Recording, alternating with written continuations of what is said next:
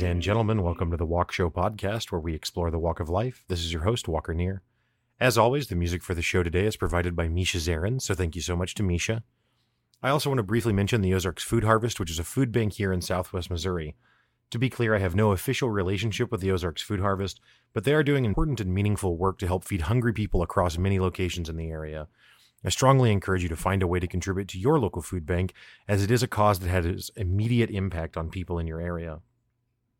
This week, we are joined by author, military veteran, coach, mother, and podcaster Carolyn Owens. I had the pleasure of meeting Carolyn earlier this year, and she is just an absolute delight. Carolyn has been a wonderful friend to both me and The Walk Show, and is directly responsible for several of the guests you've heard this year. I also had the pleasure of being on Carolyn's podcast, which is Let's Coach with Carolyn, career strategist, leadership, and life coach. You can find the link to that episode in the show notes or by looking up Carolyn's podcast, Let's Coach with Carolyn, on any of the podcast platforms. Carolyn had a long career in the military before successfully transitioning into entrepreneurship in the private sector. Carolyn is also a proud mother, has written books to help people make the transition from military life into the private sector, and helped countless individuals through her coaching practice. I was so excited to have Carolyn come on the show, and I'm sure you will see why. Without further ado, let's get on to the conversation with Carolyn.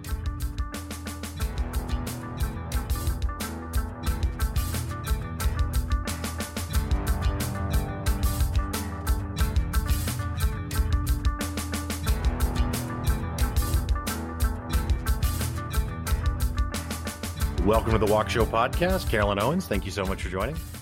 Thank you. I'm so happy to be here. Yeah, so I actually met you in Orlando this year at PodFest, and I've mentioned you on a couple of other episodes, but just so the audience is clear, this is the engine of the Walk Show at this point, folks, because she is driving interviews for me. I've gotten Coach Colin Thompson that was on, which was a terrific interview. I was blown away by the conversation I got to have with him. You introduced me to him. Alana Pratt, who, while you and I are talking right now, that episode's not out, but it'll be out by the time our episode comes out. So, but that was an introduction that you made. So thank you very much for putting me in contact with these people. They've been incredible. Well, so there's a few podcasts that I listen to myself, and yours is one of them. So I have you bringing some interesting topics and interesting, people, that a lot of subjects that people wouldn't necessarily talk about. So I enjoyed listening to it, and I had you as a guest on my show, and that was a lot of fun. And we're looking forward to having you back. Yes, I was. I had such a fun time, which, I mean, I like to talk so much that I started 2 podcasts, right? So clearly I can't get enough of myself, but I really enjoyed being on your show, and encourage anyone to go check it out. I'll make sure and keep promoting it on social media. I'd post it on Facebook and Instagram. But it was a really fun conversation. And I talked about myself a lot. So it was great for me. No, I'm kidding. It was a good interview. But so you're a woman of very, very many talents and paths in life. And I don't say that to flatter you. So you're a coach. Yeah. And so in your coaching, you work with individuals one-on-one, is that right? Yes, I work with individuals one-on-one and in a group. So I do both. And I also do some organizational training. Yeah. And then you're an author. Yes. Yeah. And what is that book about? Okay, so we'll come back to this in more detail, but there's a lot. I want people to understand the umbrella of things that you've got going on. So in terms of authors, so I have been, I guess I could say, multi-time Amazon bestseller. And the one book, I have a few that I've done are like collaborative efforts that are with the International Association of Professional Life Coaches, where in those books, we all have chapters where we talk about how coaching helps in various aspects of your life. It may be focusing on, we've got one coming out in the near future about health and wellness, and just about life coaching in general. But it's not just about how coaching helps you, but there's actual tips and strategies within the book about moving your life forward. And so I've done 3 of those, as well as the book that I've done by myself is about transitioning from the military I did serve in the military, retiring after 24 years. And this book is about how to have a very successful transition into the civilian sector after serving in the military. It kind of captures the steps that I did. I had a very smooth transition. Most people a lot of people end up going to work for the federal government or state government after they retire. And that wasn't the path I chose to take. And so it really kind of outlines some of the different things I did and things that you need to consider. So it's 15 steps to a successful military transition. And it's Heading Home is the title. Heading Home, 15 Steps to a Successful Military Transition. And then That's I have a few that I'm working on now that are going to be solo projects that, for me, they're more because of the level that I'm writing those at, they're going to take a little bit longer. And of course, like a lot of authors, I love to do my blog. So right. Well, that's awesome. And then obviously also a podcaster, but your podcast, unlike me, where I take the easy way out and record way ahead of time and then have plenty of time to edit and whatever. You're doing live shows. I mean, you upload those as podcasts for people to come back and listen to later, but you're doing it live on the air when you're actually doing these interviews.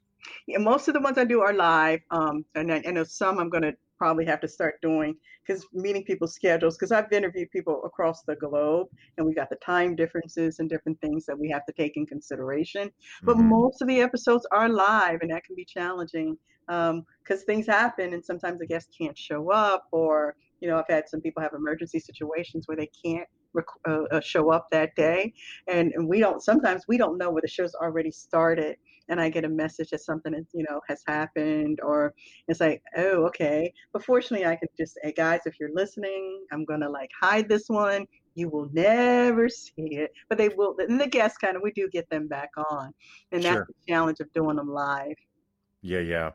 No, for sure. I don't think I would. I don't know how comfortable I would be doing it live. I remember when I was at Podfest in 2019, there was a lady there who hadn't actually started a podcast yet, but she was interested in trying to explore if she wanted to. But she told me she'd been doing live radio for like a decade.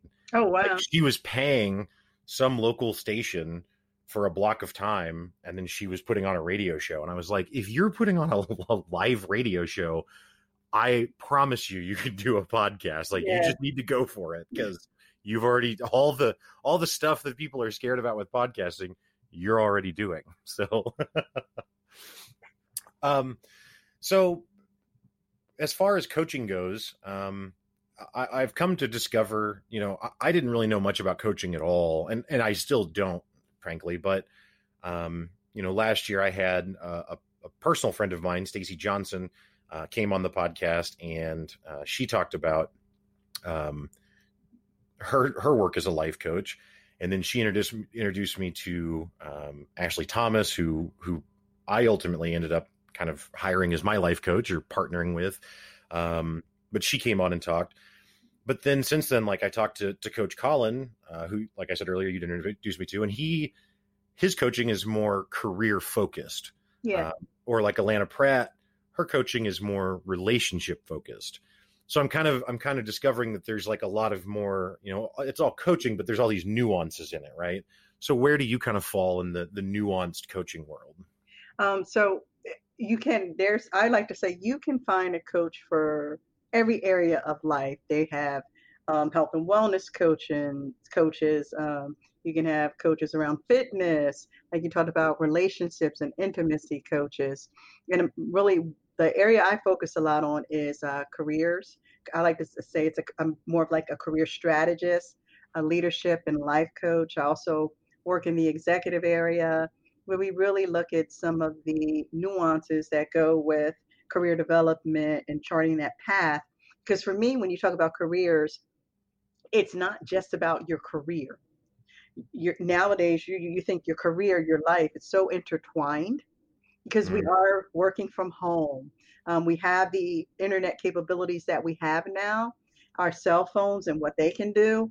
So a lot of it is, there are people, you can work 24 hours a day now. Not that you'd want to, but it is so much a part of everything and who we are. So I look at it as this one kind of big circle that all comes together. And as you're charting this path and you're figuring out, what is it I want to do? You've got to take all these other things into consideration. Huh. Yeah, that's interesting. And so something else that I've kind of found though, and I think I know the answer, but I'll ask because I don't know.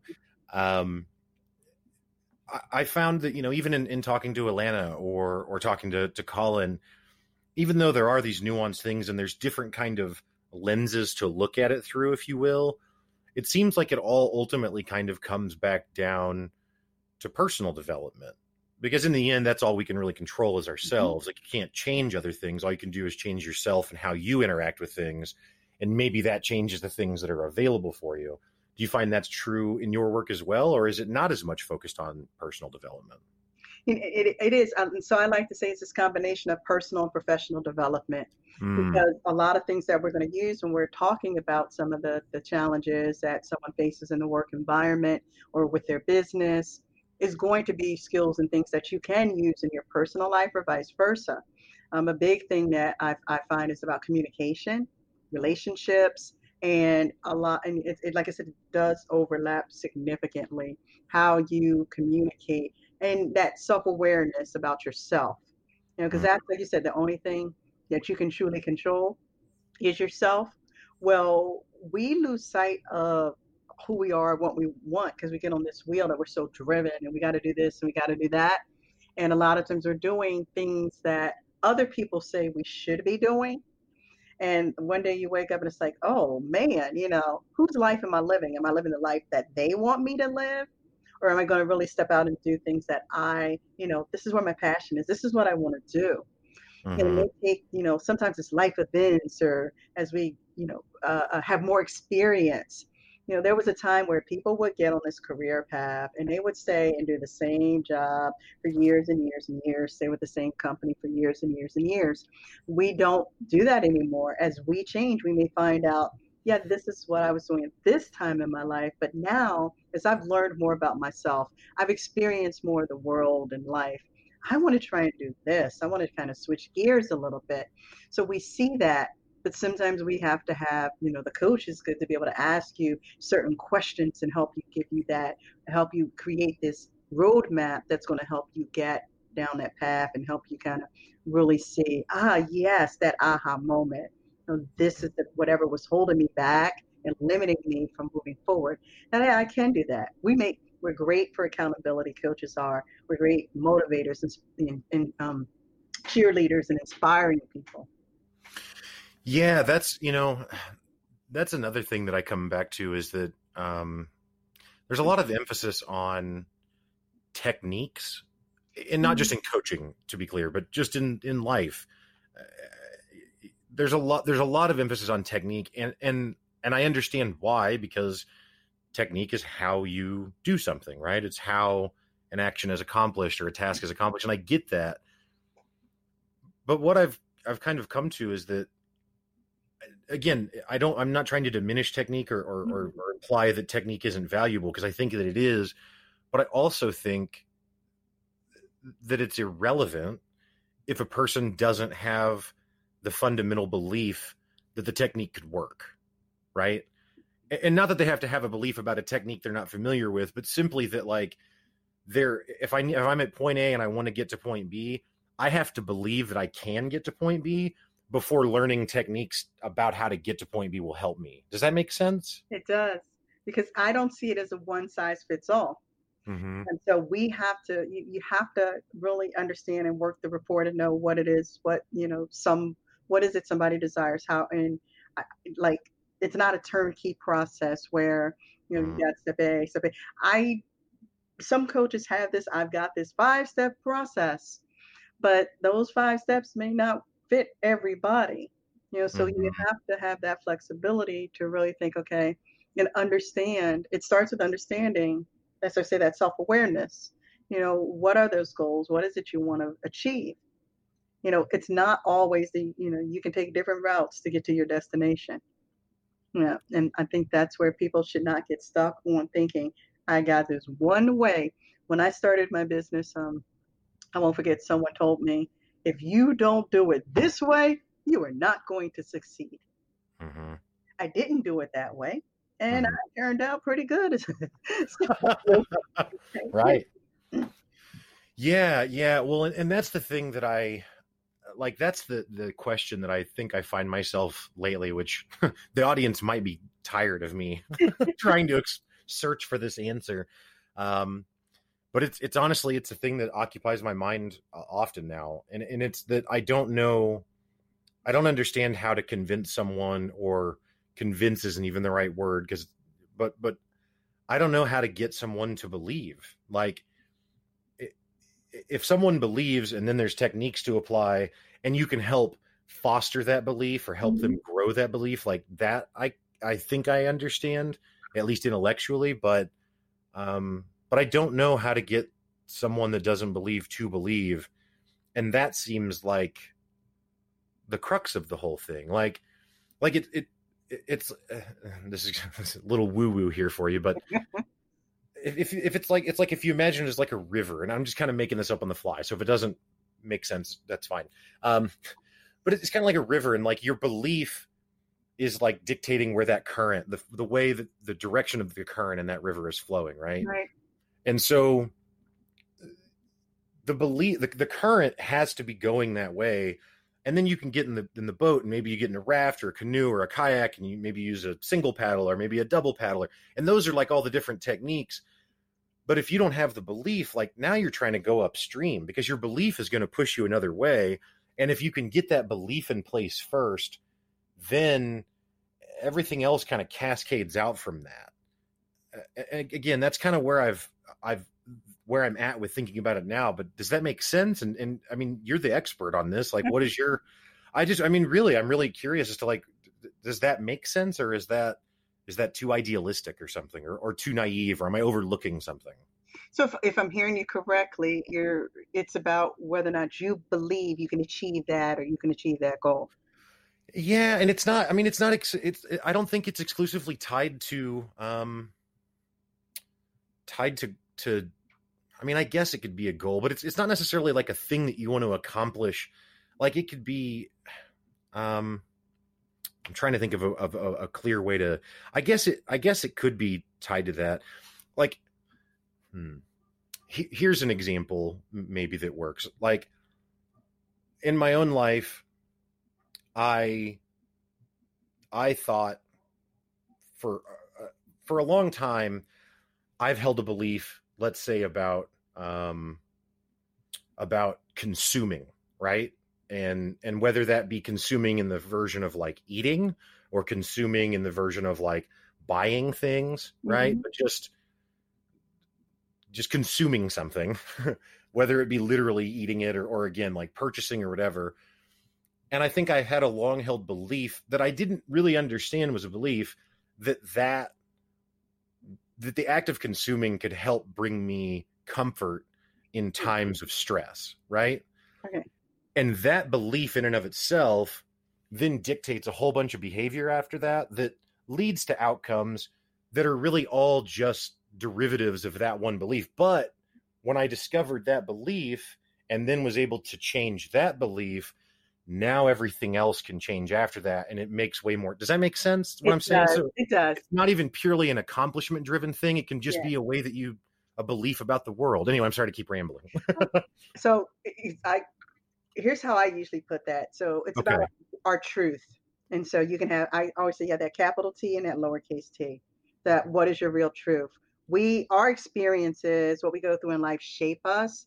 And sometimes what we go through as a child and growing up can be, these negative thoughts and ideals and concepts that are put in our head. And we begin to believe these things that as we get more life experience, we realize that may not exactly be what I think it was, or somebody will tell you you're not going to be this or you're not going to do that. And so you get on that trajectory of not achieving more than what people have told you can, that you're going to be this, you know, so I recently interviewed Dr. Benjamin Hardy on my show. He's the author of his recent book, Personality Isn't Permanent.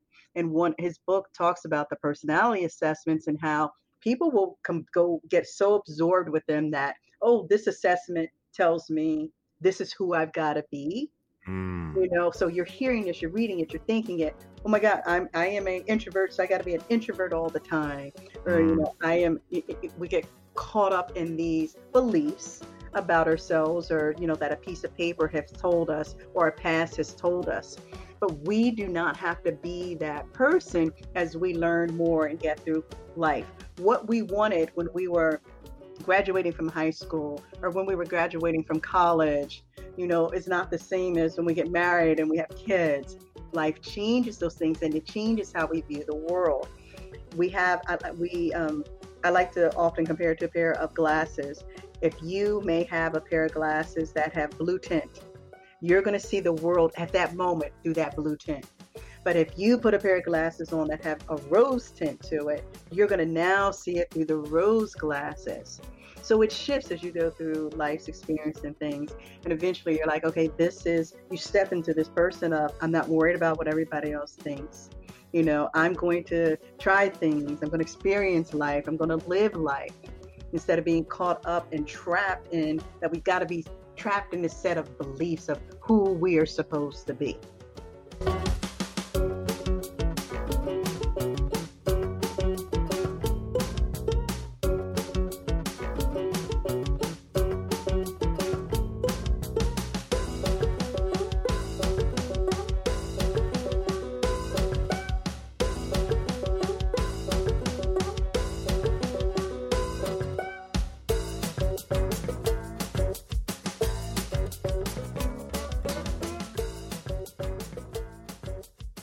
The idea of the glasses that you're talking about is something that's a much more eloquent way to put it, a much more relatable way. Certainly, I always, I constantly try and talk about the idea of like that there's a difference between reality and truth, and I think that sounds like mumbo jumbo, but it's not. But again, I mean, semantics. People can say what they want, but just what I mean being like the easiest example I always give is like, if a stove is on, it is hot and it will hurt you if you touch it. And that's true, right? Yeah. But if you believe that the stove is hot, then your reality will be that you don't touch it because you interact with it like it's a hot, dangerous thing. But if you don't think it's turned on, which maybe isn't because you're being willfully ignorant, maybe you just, whatever, you don't think it's on, you will now operate differently. You'll be much more careless around the stove. You might set a towel on it or something, right? But the truth didn't change. The stove was still on, but your reality was very much different. And I get that the stove is a silly example, but it's just that there's a distinction. And I think that people get caught in thinking that because something is true and they perceive it in a certain way, that reality is the only one that can exist. And it's like, there can actually be different realities while the same thing is true. And that's what you're talking about with the glasses. Like, the world is a way, but if I put on blue glasses, I see it here. If I switch to red, I see it a different way, but nothing actually changed except what I'm seeing. You know what I mean? Yes. So, and that comes with the knowledge and all the different things, and we educate ourselves and we learn more. Yeah. It's nothing around us may have changed, but we're seeing it differently. Yeah, and that's part of coaching. Allows you to open your eyes to things that you may not have been able to see, and then you can start thinking differently and seeing. You'll see things differently, and then you can make better decisions about, okay, yeah, I'm going to try this.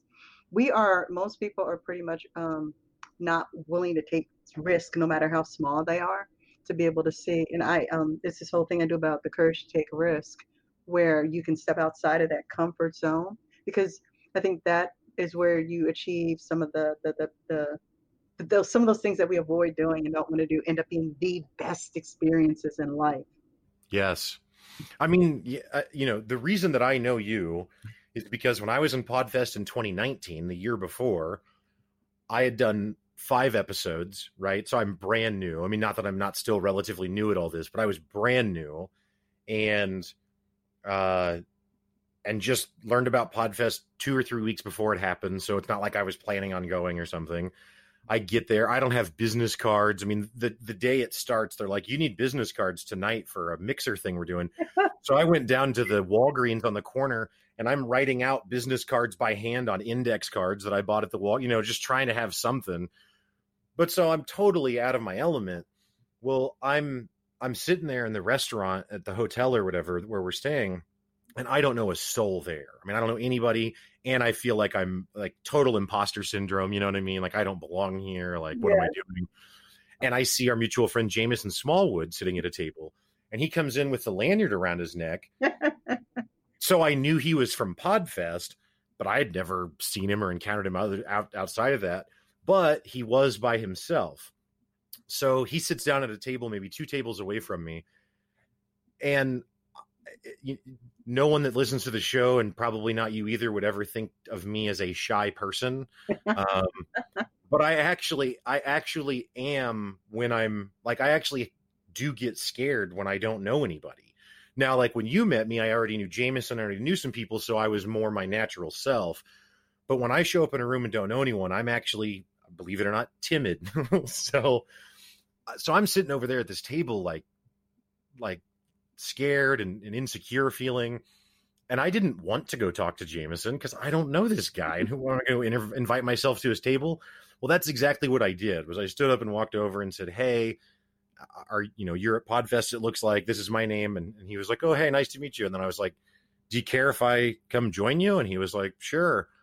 And then I was off and running. You know what I mean? So the point just being like, because I was willing to kind of make myself do something I wasn't super comfortable with, ended up paying off hugely. I mean, Jameson's been a great friend of mine since that time. And then I basically repeated that this year. I walked into a place and you're at a table with Jameson. And I just walked up and sat down again and just did the whole thing over. So yeah, I think there's a lot of truth to that. I've heard that. I don't know exactly what the phrase is, but it's like, life begins at the edge of your comfort, or where your comfort ends, kind of thing. But I think there's some definite truth to that. So, you talked about, obviously you had a very storied military career, 24 years in the military. So was that something that, and I know we're totally going out of order sequentially here, but whatever. But yeah, I mean, because I have an impression in my head, the stereotype I would have for someone that was in the military for 24 years is rigid, right? And I don't describe you that at all. Like, you're one of the nicest, funniest, most fun-loving people that I've met. So how did you end up going to the military? Was that something you decided at an early age? Was it something that was just the best opportunity when you were 18, or how did that all kind of unfold? So growing up, I was part of the U.S. Naval Sea Cadet program. Okay. Which kind of, I mean, that was a very important part of me being a child. I was the only one in my neighborhood doing it, and I got to participate in true Navy-based activities and do different things, and I enjoyed it. In fact, they actually put an article about me in their magazine about 2 years ago, I think it was. Years later, after being this Sea Cadet, and the path I took. But I knew I used to, because of the Sea Cadets, I got to kind of hang out at recruiting offices and see how they worked and what they were doing.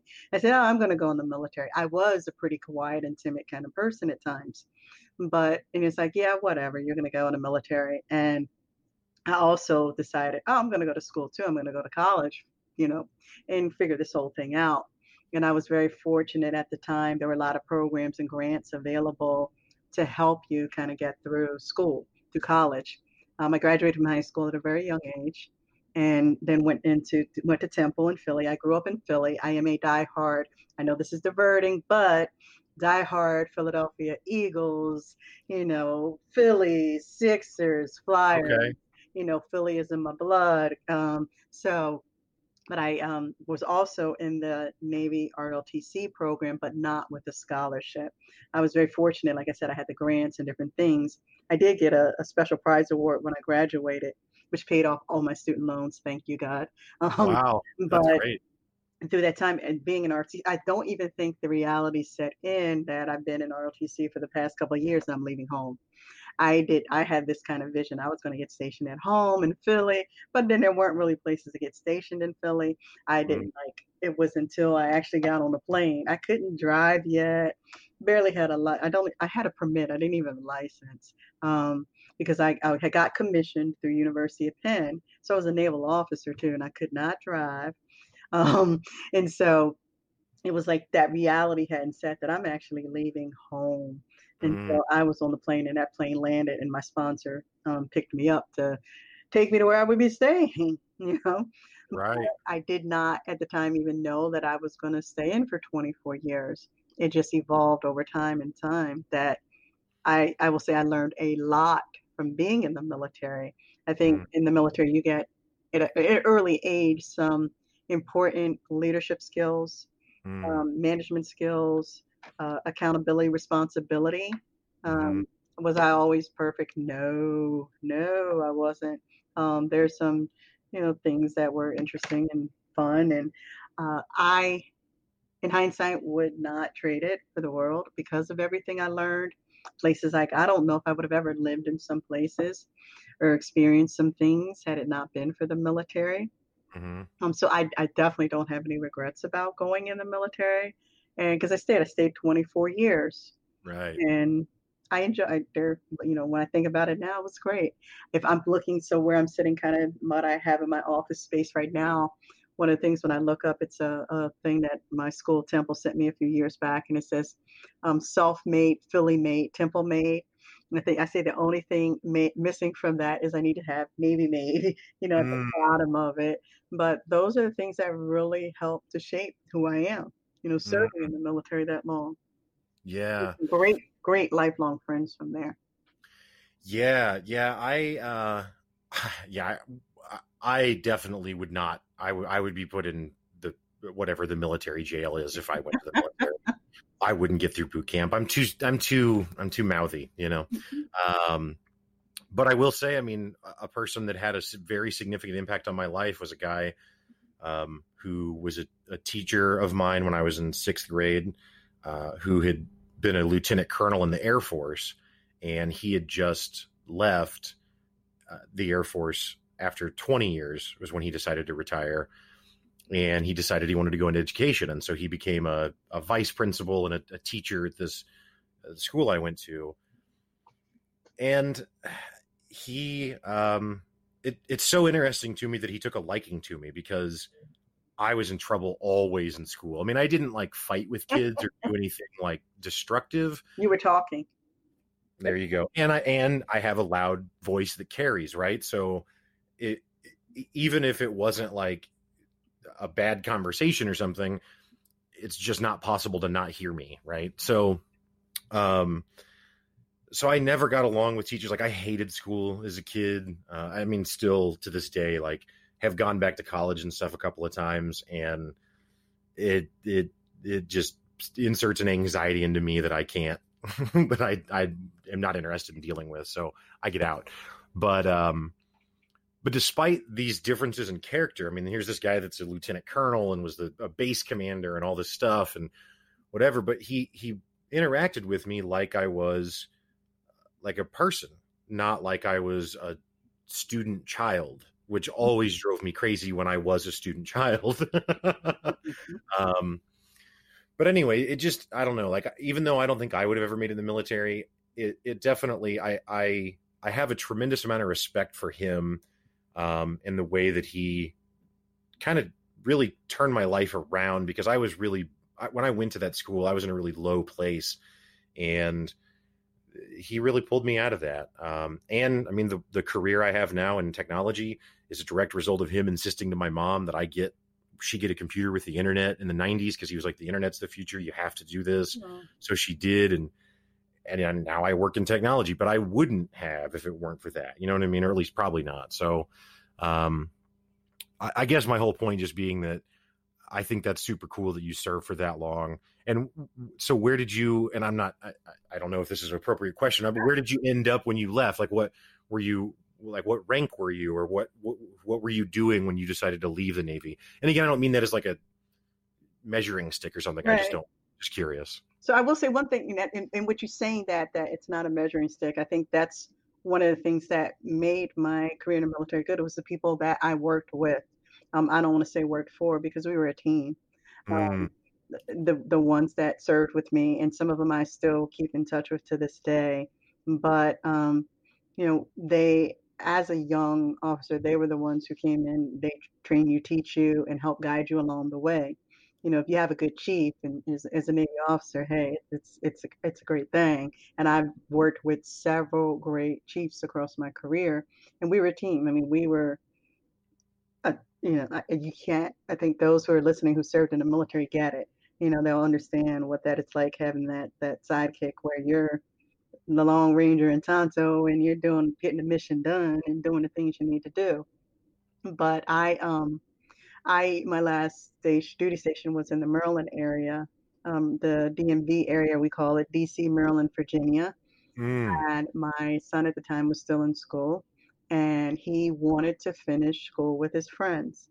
And that is honestly what kept me in this area. And I ended up in Maryland.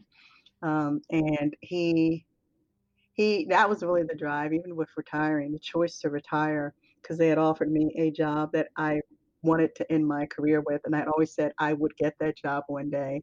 They mm, offered it to me, and I had a choice to make. And at this point, I wanted to be able to be there for him as a young, male child. I was a single parent, and really being able to formulate those years to give him that strong foundation. And I was working when I don't often share this story. I was working and I was working at home and it was getting later. He said, "Hey mom, what are we going to do for dinner?" And I said, "I don't know. Just give me a second. I'll get to it."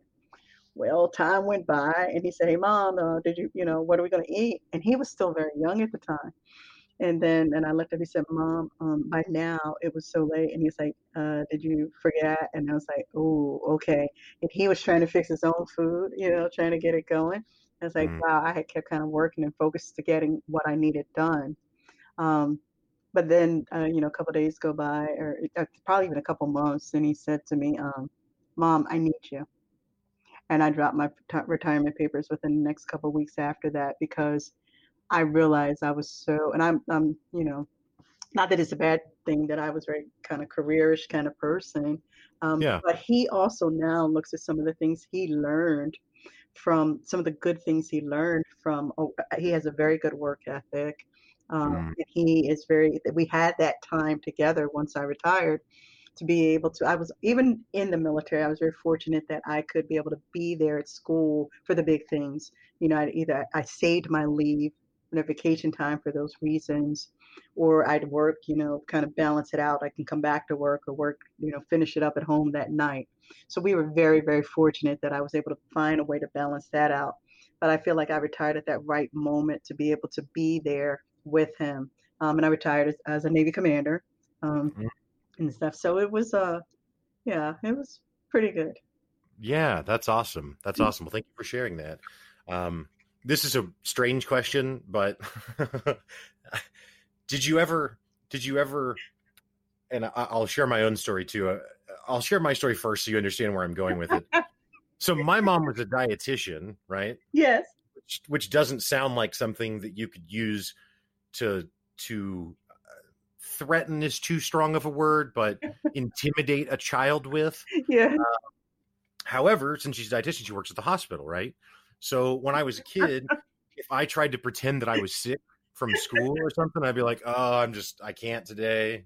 I just think I got a fever, or I've got a neck ache." I would always try and do something that like wouldn't have a provable symptom. You know what I mean? Like my neck hurts. What could we say? And so she did this. I don't know. I mean, it was a few different times that she would pull this card where she would be like, "Hey, that's totally fine. Like that that you're not feeling well, and I'm sorry to hear that. But the symptoms that you're describing align with this illness called is it meningitis? I think." Oh, And she was like, "And the only way to test for that is with a spinal tap." yes. And I'm, since I work at the hospital, I'm friends with the doctors, and I told them the symptoms you were having, and they said they could work you in here this morning to get you a spinal tap so that we can get that diagnosed. Oh, that was and then good. every time I'd be back to school. You know That what I mean? was good. I was good immediately. So that's kind of the frame of reference. So did you ever leverage the Navy to intimidate your son into into better behavior? No, I didn't. I will say, I didn't have to do that. It was after we were, when he gets in that middle school years, high school. I was retired by then because he was. We had our moments. We talk about it now, but I think a lot of times if he would tell me he wanted to stay home from school or something like that, he had to logically then debate the justification why. So.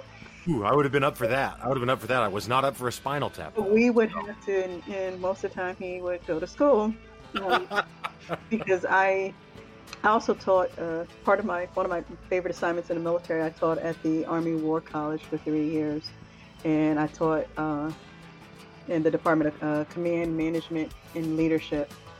Command Leadership and Management. It's been so long, I forget how it exactly went, but I loved that assignment. And so I got to kind of really be this professor and teach and stuff. So a lot of those skills is what he got at home at that age, because that's when he was in that, elementary school, middle school kind of age. And so the research and different things we do to be able to teach our courses and stuff was pretty cool. And that, I think, was a lot of that formative year time to be able to have, because we use a Socratic method when we taught where, we're around a kind of circle environment, an oval shape, where we're discussing, key issues and trending topics and, what happens with our government and international relations and diplomacy and joint operations and different things that we would talk about. And so being able to have those conversations, like kind of with him, half the time you think kids don't pay attention, but they do. They listen to, like, when I would be coaching sometimes at different things, he was picking that up, he hears some of the terms I use and things I say because I see it in him now. But I think that was a lot of, I loved, I think, being at the Army War College, although I was Navy, but being at the Army War College it kind of rejuvenated this thing about me in history. And being able to be, and I think that's a lot of why I like to write some of the things I do and do some of the research I do now, is because of that experience doing a lot of that time. I've always loved training, being able to oversee training or deliver training, but it was really, really, really kind of grilled into me and instilled in me there in a good way, in a very good way. So he got the benefits from some of that and see how the questions you got to write. And that's probably why I like to interview guests on my show too, because being able to write these kind of thought-provoking questions about, the work someone does or the service and products and the messages they want to get out into the world. I love interviewing people and being able to come up with that. It's pretty cool.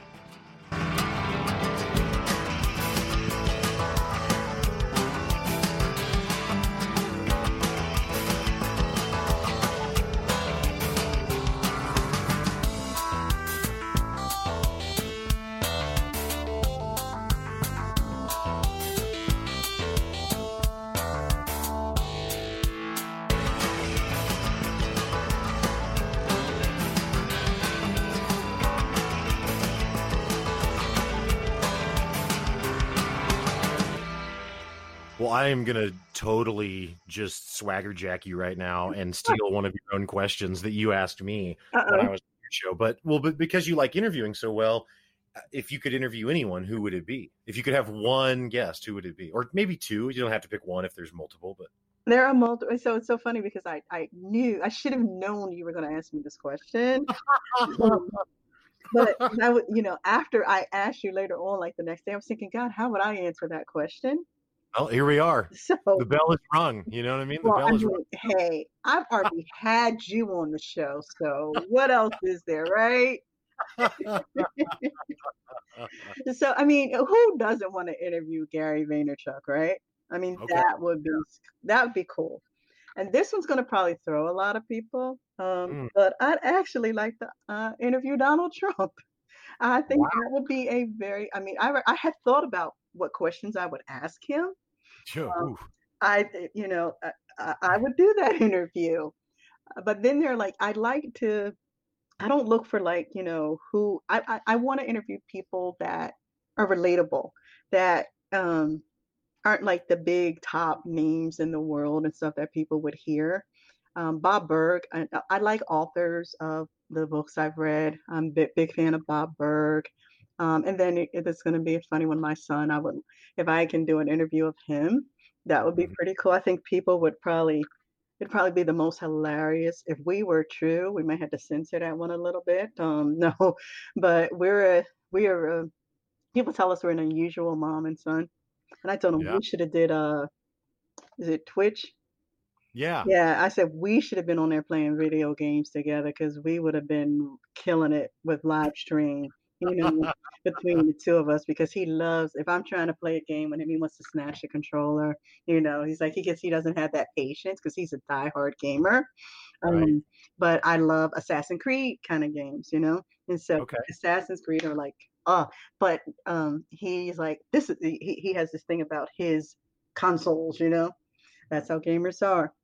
And that would have been the most hilarious kind of thing on Twitch is watching the two of us because we've had a lot of fun and we've had some moments, but it would be fun to actually. I told him I would love to have him on your show too, and Yeah.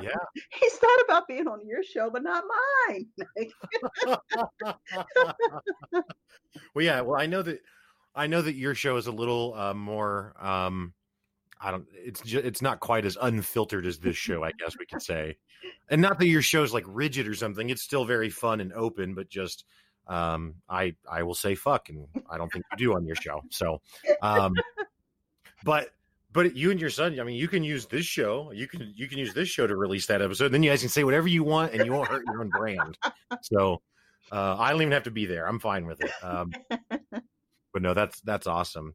Yeah, I love what you're describing because what you're describing is, I mean, obviously you're a parent, and that's what you've talked about a lot is the instilling lessons and teaching and stuff. But what you're also talking about is being like a friend. Hmm. Um, and that's a relationship that I have with both of my parents. My mom and I are friends, and my dad and I, who he passed away when I was 20, but we were friends as well. And I mean, with him, it was almost like, and I don't mean to diminish his role as a parent or anything like that, but it was almost like we were friends first. You know what I'm saying? Like, Right. um, and I think that there's a lot of people that don't get that relationship with their parents. It's a lot more, not that it's not formal, like not that they don't love each other or something. You know what I mean? I don't mean to say that, but just they just don't see each other that way. Or if they do, it's not until much later in life. You know what I mean? But certainly not when the kid is younger. Um, and I mean, I'm sure there's ups and downs to all sorts of different ways of parenting, and I don't have kids, so far be it from me. But I think that there's something really cool when you can develop that friendship, and I don't know. There's a deep connection that comes from that surpasses just I think the parent child relationship. I don't know. Anyway,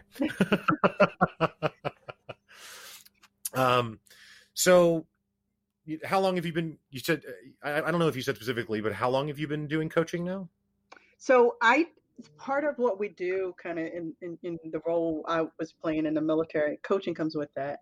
Okay. I had very strong, I did a lot of human resources, personal development training. Um, I came in the military at a time where at my rank, there weren't a lot of the combat kind of positions open for women. So Mm-hmm. I did a lot of that kind of training, development, HR, and stuff. So we did coaching along the way, kind of guiding people. And I think any leadership role in the military, that coaching comes with it. It's if you're really being a mentor, a coach, a leader, it comes with it. And it was I didn't even realize that coaching existed as a career until my boss, he retired before I did, and he was, if you know the government system, he was an SES, and he was retiring, and he went into the coaching arena, and he kind of called me. He's like, Carolyn, this is what you need to look at, and this is what you need to consider. And so I did the homework and I was like, gosh, you can do this? I mean, wow, this is great. I could do the training, I could do the coaching. And I got really excited about it because a lot of people really thought my plan was that I'd get this, if you know the government system, this GS-15 job and become an SES myself. But that wasn't, kind of the path I wanted. It's like I want to kind of pull away from that for a while because I've been around the government for 24 years, and my dad worked for the government growing up. And so it's kind of like, let me see something different. So I Mm-hmm. found out and he kind of told me about it. And like, if I'm going to do this, then I want to not just take my experience with me, but I also wanted to be able to kind of get the training to make sure I fully understood the coaching world, that I was equipped with the right skills, not just the, experience I had, but the education to go behind it. So I had to find the right kind of coaching programs for me to give me that was going to teach me that and get me to get to the level that I wanted to be able to be a strong coach, to be able to help people. The military, I believe, is about service, and service was important to me. And so I didn't look at it, it's like, what job am I going to have? I'm actually turned down a few jobs when I retired. It kind of people were upset that I turned them down. They were excellent, wonderful jobs, um, but I looked at how do I want to serve next. It wasn't Mm-hmm. just about this job, and how can I contribute. And that's when I realized what the coaching world has to offer. Mm-hmm. Education training was always important to me. And that's the thing I told my one thing I did. Now that might have been a one time when you talk about discipline with kids.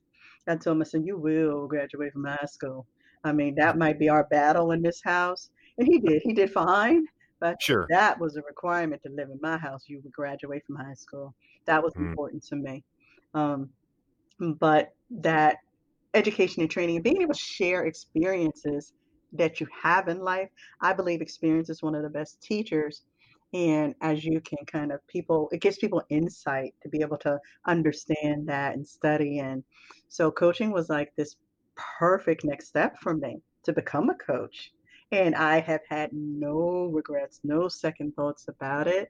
In developing your business, yeah, there's some second thoughts that come along when you think, what the hell am I doing? You know, I never thought that at any time that I would be a business owner until then. It had not even fathomed, even when I thought about being a coach, it wasn't about being a business owner. It was really about how I was going to serve next. And Mm-hmm. so this whole concept of developing a business and, that part was new, you know. Right, right. Yeah. So I mean, I see how you kind of got there, but so I mean, now having done it for as long as you have, and I mean, especially since it started while you were still in the Navy, I mean, I guess is it still just that sentiment or that notion inside that you want to serve that still inspires you to keep going, or what is it today that in 2020 that when you wake up and think about coaching that motivates you? So I have had the blessed fortune of working with some great people, clients that I've been able to coach, my coachees I call them. Mm, I've had some. You see, there I work with some individuals who have disabilities or performance issues, and when you can see them overcome that and they mm, find a way to navigate through the work environment. Because often in life, things happen to us that we end up with a disability, that an accident or something, and it totally changes your life experience. And you talk about the lens that you see the world changing and accepting of certain things, and being able to be part of that growth, as you said, that personal development. You talk in a new reality for them. That has been, part of why I keep doing it. And it can be difficult because often you don't hear the rewards or benefits, but you see it, you see the person moving forward.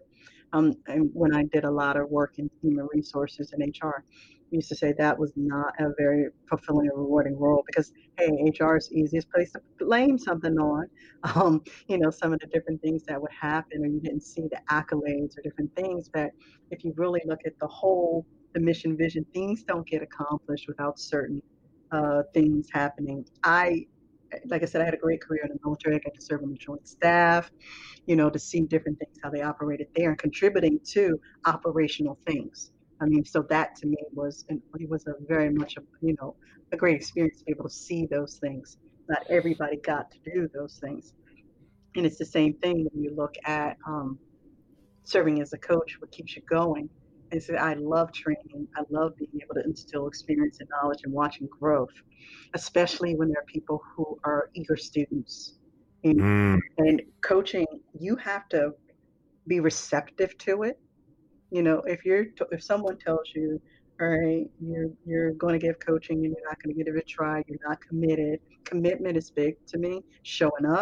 Um, showing up and then being able to take action to do the mm, mm. because I can be the best coach in the world, but I can't do the work for you. I can't make you sit down and make you take the actions because maybe you're not ready for it yet. Maybe it's not, you've got to really figure out, am I really to take the risk? Am I willing to do those things? Right. Yeah. Well, that's what I was trying to speak to at the beginning, where it's like it's this belief thing, because it's like you can give them all the techniques and a list of steps and like, hey, here is a literal path to where you want to go. But if you don't, and maybe believe is just not the right word, but if you're not internally already thinking that you are willing to participate in it, then the techniques will be irrelevant. Mm-hmm. Well, that's really interesting. So I guess, well, yeah, actually, that's something else I wanted to ask you about. So with your book, how had you ever considered being an author before you wrote your book? Like, that seems like a pretty big undertaking to just jump into being an author. How did you stumble into that?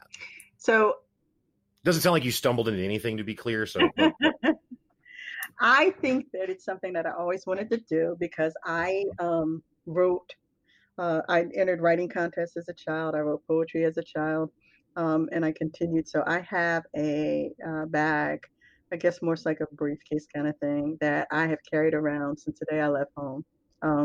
And it has writings and things and notes, and I have a whole bunch of boxes and containers, all these notes and things that I've written over the time.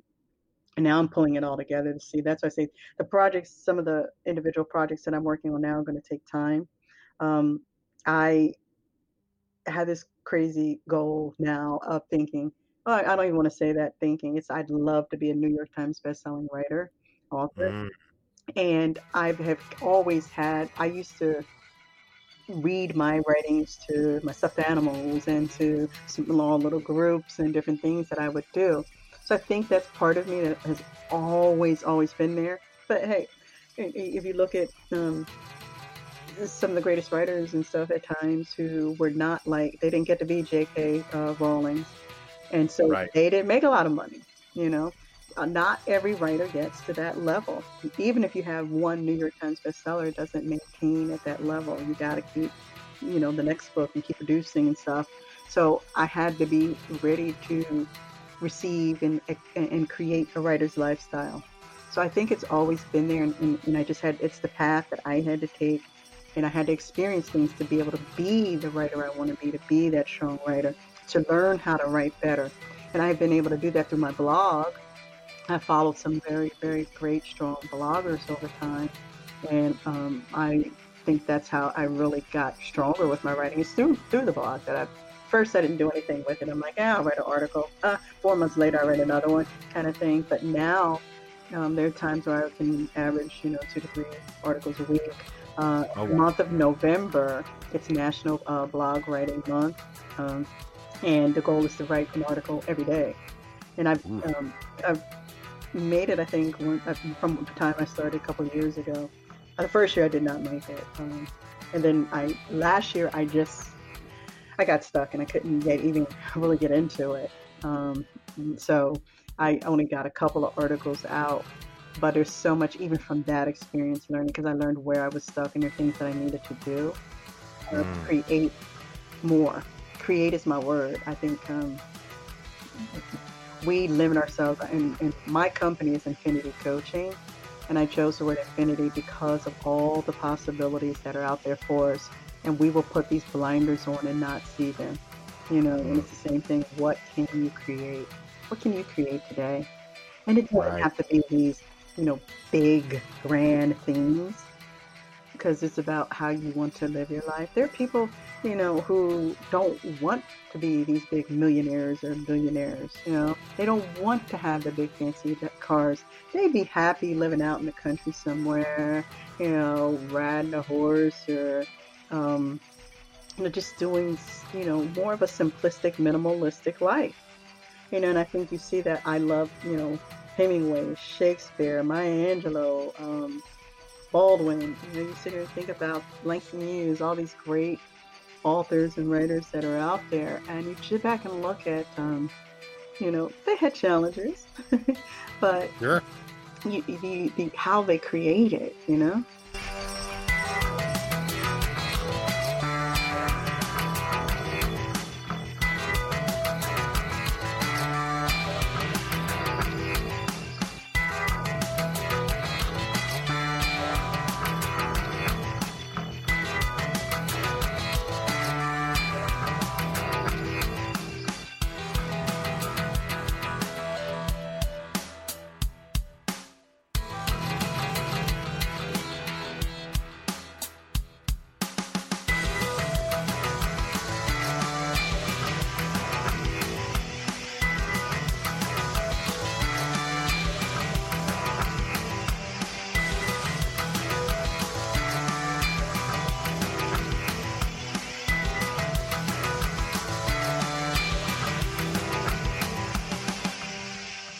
There's two questions I have that are not that one seem correlated. I'll just pick one.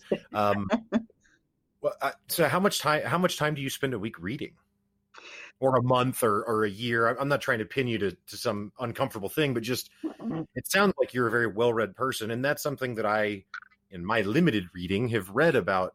If you want to write, you got to read a lot, because that's how you get exposed to more writing. So how much time do you spend reading? So this is where I would say if I am out of alignment with anything in my life, that's one of the two things that I would say. That is one of them. Mm, I am currently reading about 4 books at the same time, but I have a whole like I have probably over 1,000 books. And I read some of them, and some of them are like, God, you want to read it because it's like in my lifetime. There's so many books out there, and you can't read them all. And hmm I have not this year been able to read to the extent. But then I said I read a lot for the work I do because I will, with the group coaching and things I do, we're often looking at the things we can pull from different types of leadership books. And not even that, we'll look at books that are about people's life and how they applied leadership skills in what they created for themselves. So it's pretty cool with what we'll select and what we'll do and what we'll go through and how we pull out principles from that. So I've read a lot of those more so lately. But I no longer said I'm going to read this many books a year. I did that, and although I may have made a goal, it traps me into this kind of like box of what you got to do. And hmm I sit there when I read Dr. Hardy's books, Benjamin Hardy. I read that book in 2 days. I mm, just read another one overnight. I read it in one day. It was Cannonball by Amy Smith, and it's about midlife, and, and her experiences and everything. And I interviewed her on my show, mm. talked to her, and kind of got to know her. And when I read the book, and I literally kind of just sat and read that book nonstop. It's only a couple hundred pages, but it was like you kind of get into it and stuff. And I was like, okay, but the hardest part for me when I'm reading is that it reminds me I want to write. And Yeah. I'm like, I'm juggling kind of time right now. It's a couple things I'm working on, but I know it's like, all right, I got to start creating a space to where I can block that time off and I can just create. I Yeah. I've got like a, when I sat down, and it's funny. I was sharing this with another mutual friend of ours, Nate Garrison, who also has his podcast, the Extraordinary Podcast. And I was telling him, like, I have woken up in the middle of the night and outlined an entire book. I've done it a Wow. couple times, and now I just got to put the meat to it. And Yeah. that's why I feel like, okay, yeah, maybe this is something I'm meant to do.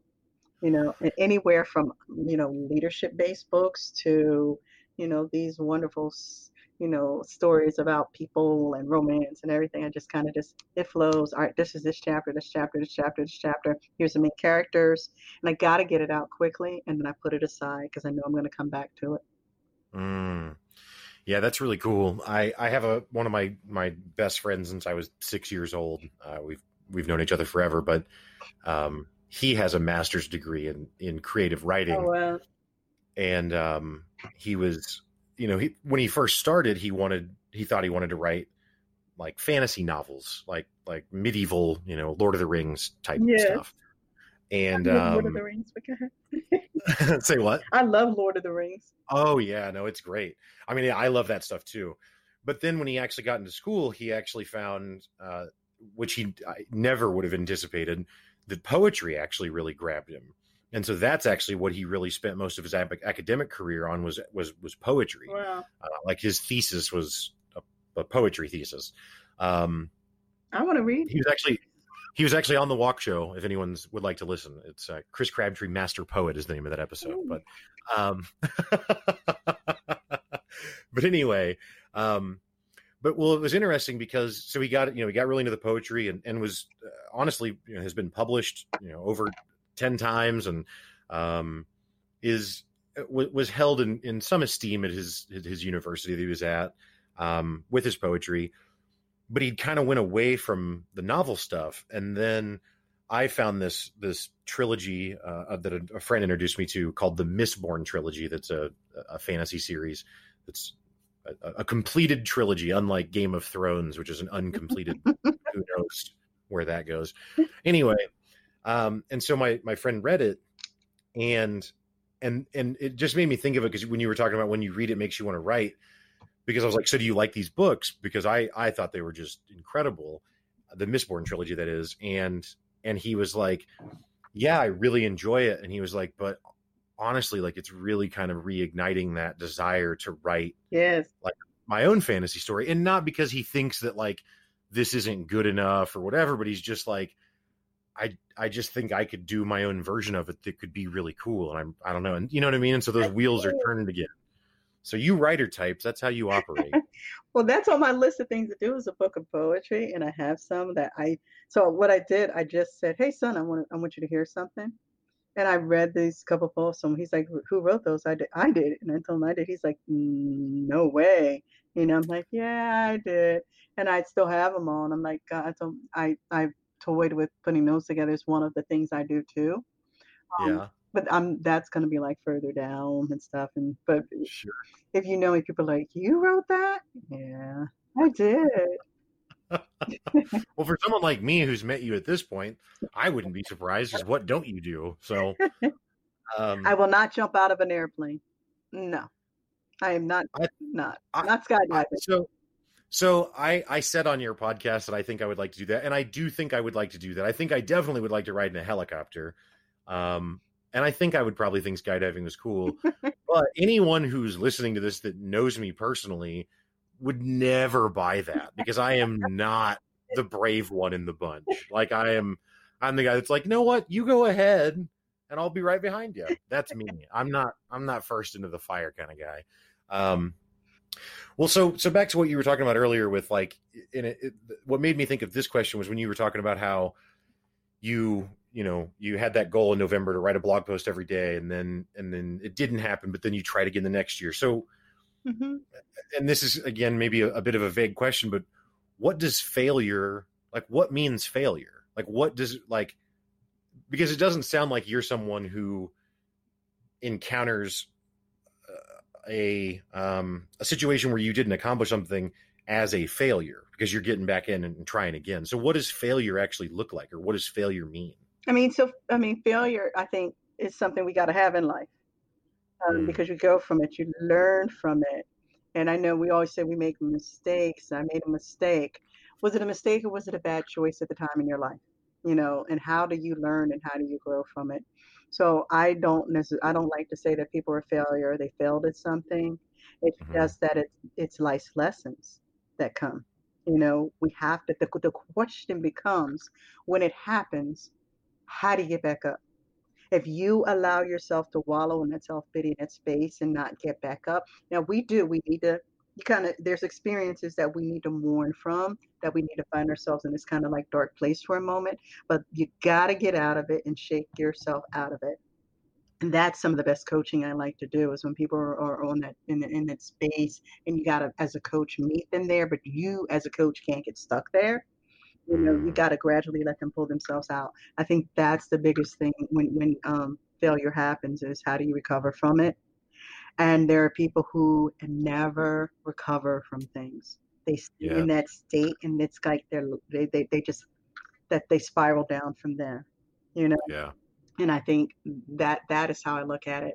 I didn't see myself, when I didn't finish it that time, as a failure. It's like, shucks, I didn't get it done. I'll do it again next year. And there was one time I got down to the 28th day. How many days in November? Wait, so I'll just say 20. So it was the Yeah. 28th day. Yeah, there you go. Yeah. So I got down to the end, and I didn't get to do the last one because had to travel somewhere.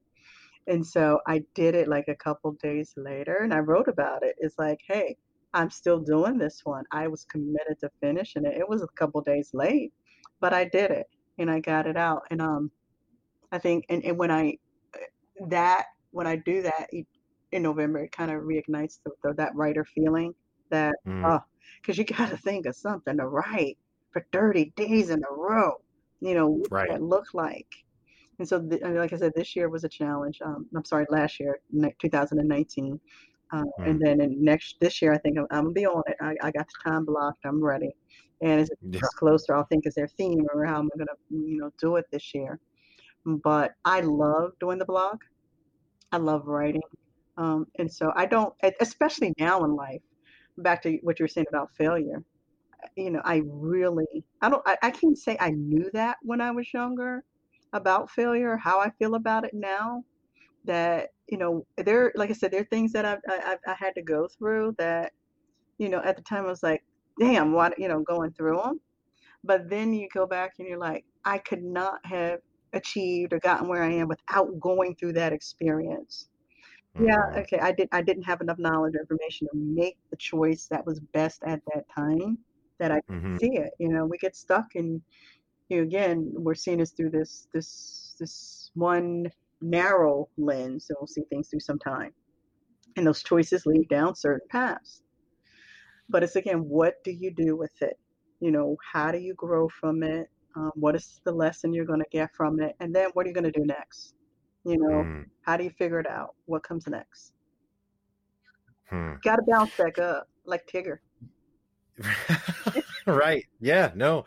And that's kind of, I mean, I kind of expected that. That's not that I knew what you were going to say. I don't mean that, but I thought that you would have a resilient response to that idea.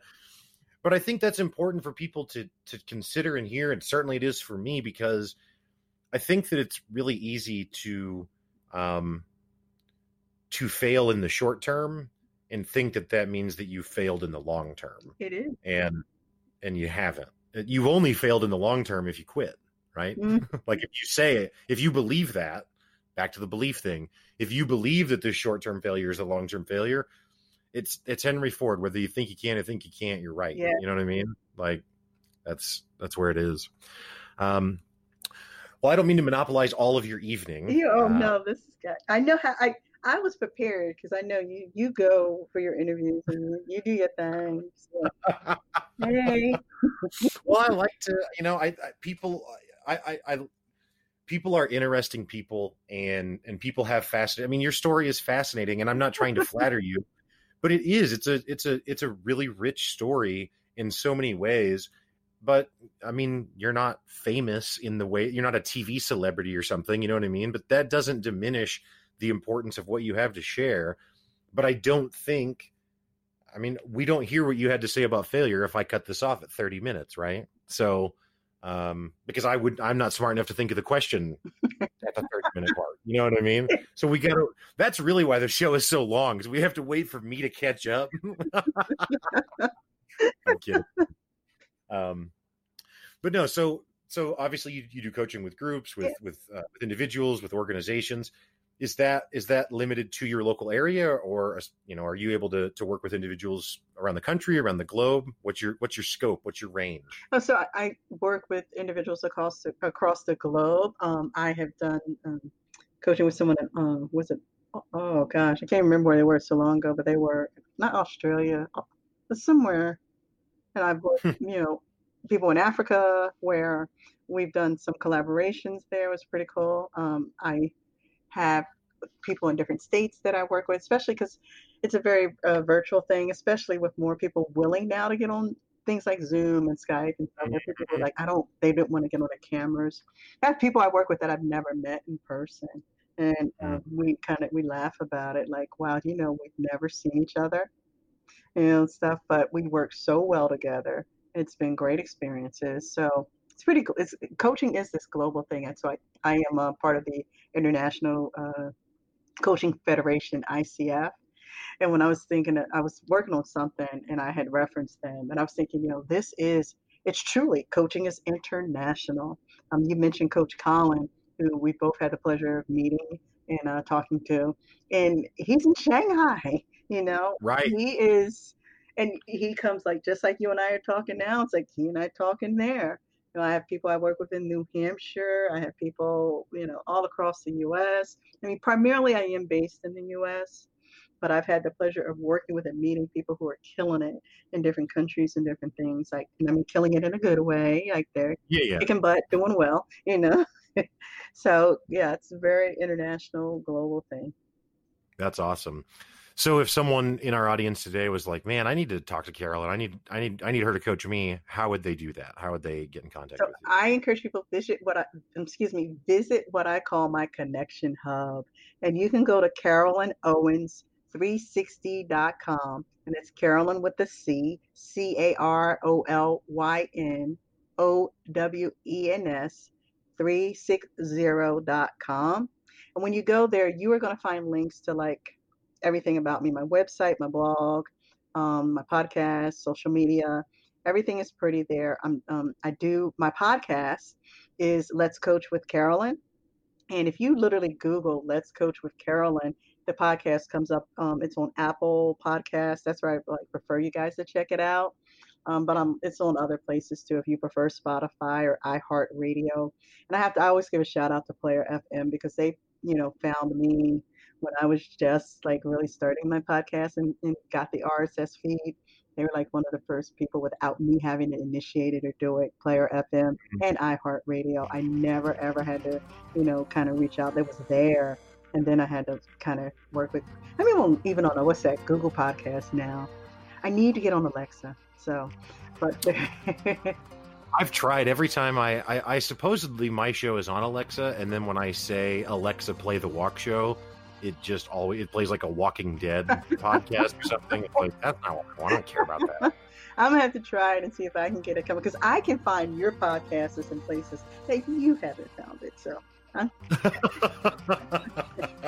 but I'm gonna try Alexa for you, see if I can hear it there.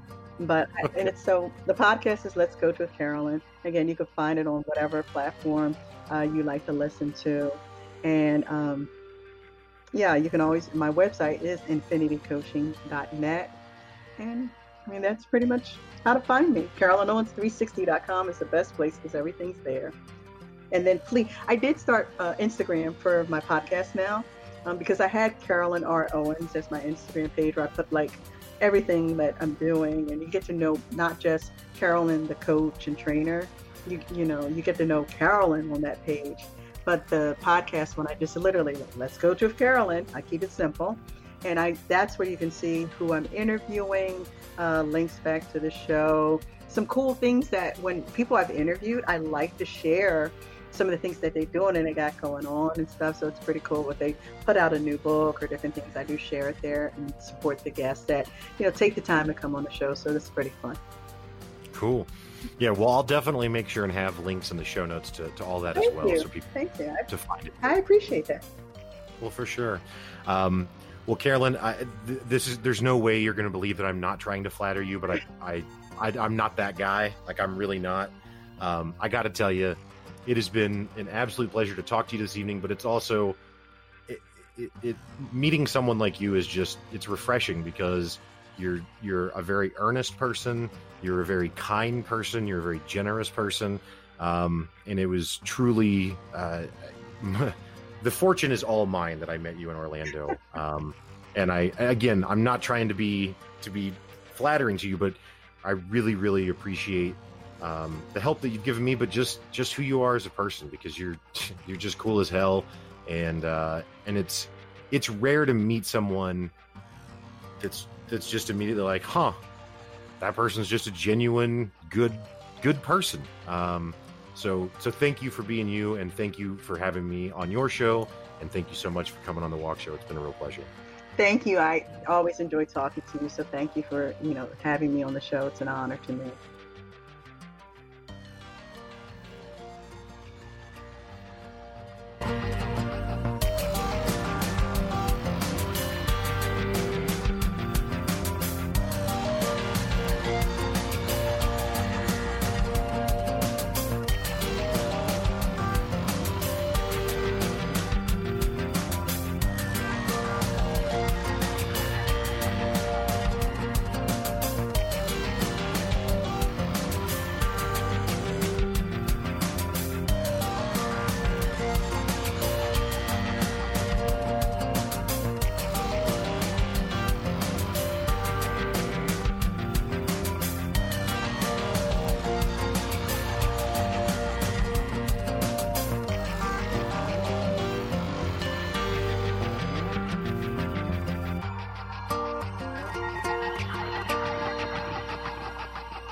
All right, folks. Well, that's going to do it for the show today. Thank you so much again to Carolyn Owens for coming and being a guest on the show. Thank you, of course, to Misha Zarens for providing the music. And, of course, thank you, listener, for listening to the episode. You can find all of Carolyn's contact information in the show notes, and I really, really strongly suggest that you go listen to her podcast, as she's just a delight to listen to and has some really interesting guests and conversations. I would also like to invite you to listen to my other podcast, Pick Up Your Sticks, which is co-hosted by me and Brett Lindley. Pick Up Your Sticks is a podcast about why gaming matters. So we talk about video games, and while we do cover news and reviews and current events, we also try and talk about the emotional connection that we have with gaming and why it's so important to us. So if you like long-form conversations like you hear on the Walk Show and like video games, then I strongly suggest you check out Pick Up Your Sticks. Pick Up Your Sticks is available anywhere podcasts are found, so wherever you listen to the Walk Show, you should be able to listen to Pick Up Your Sticks as well. Again, thanks so much for listening. Have a great week. Stay up.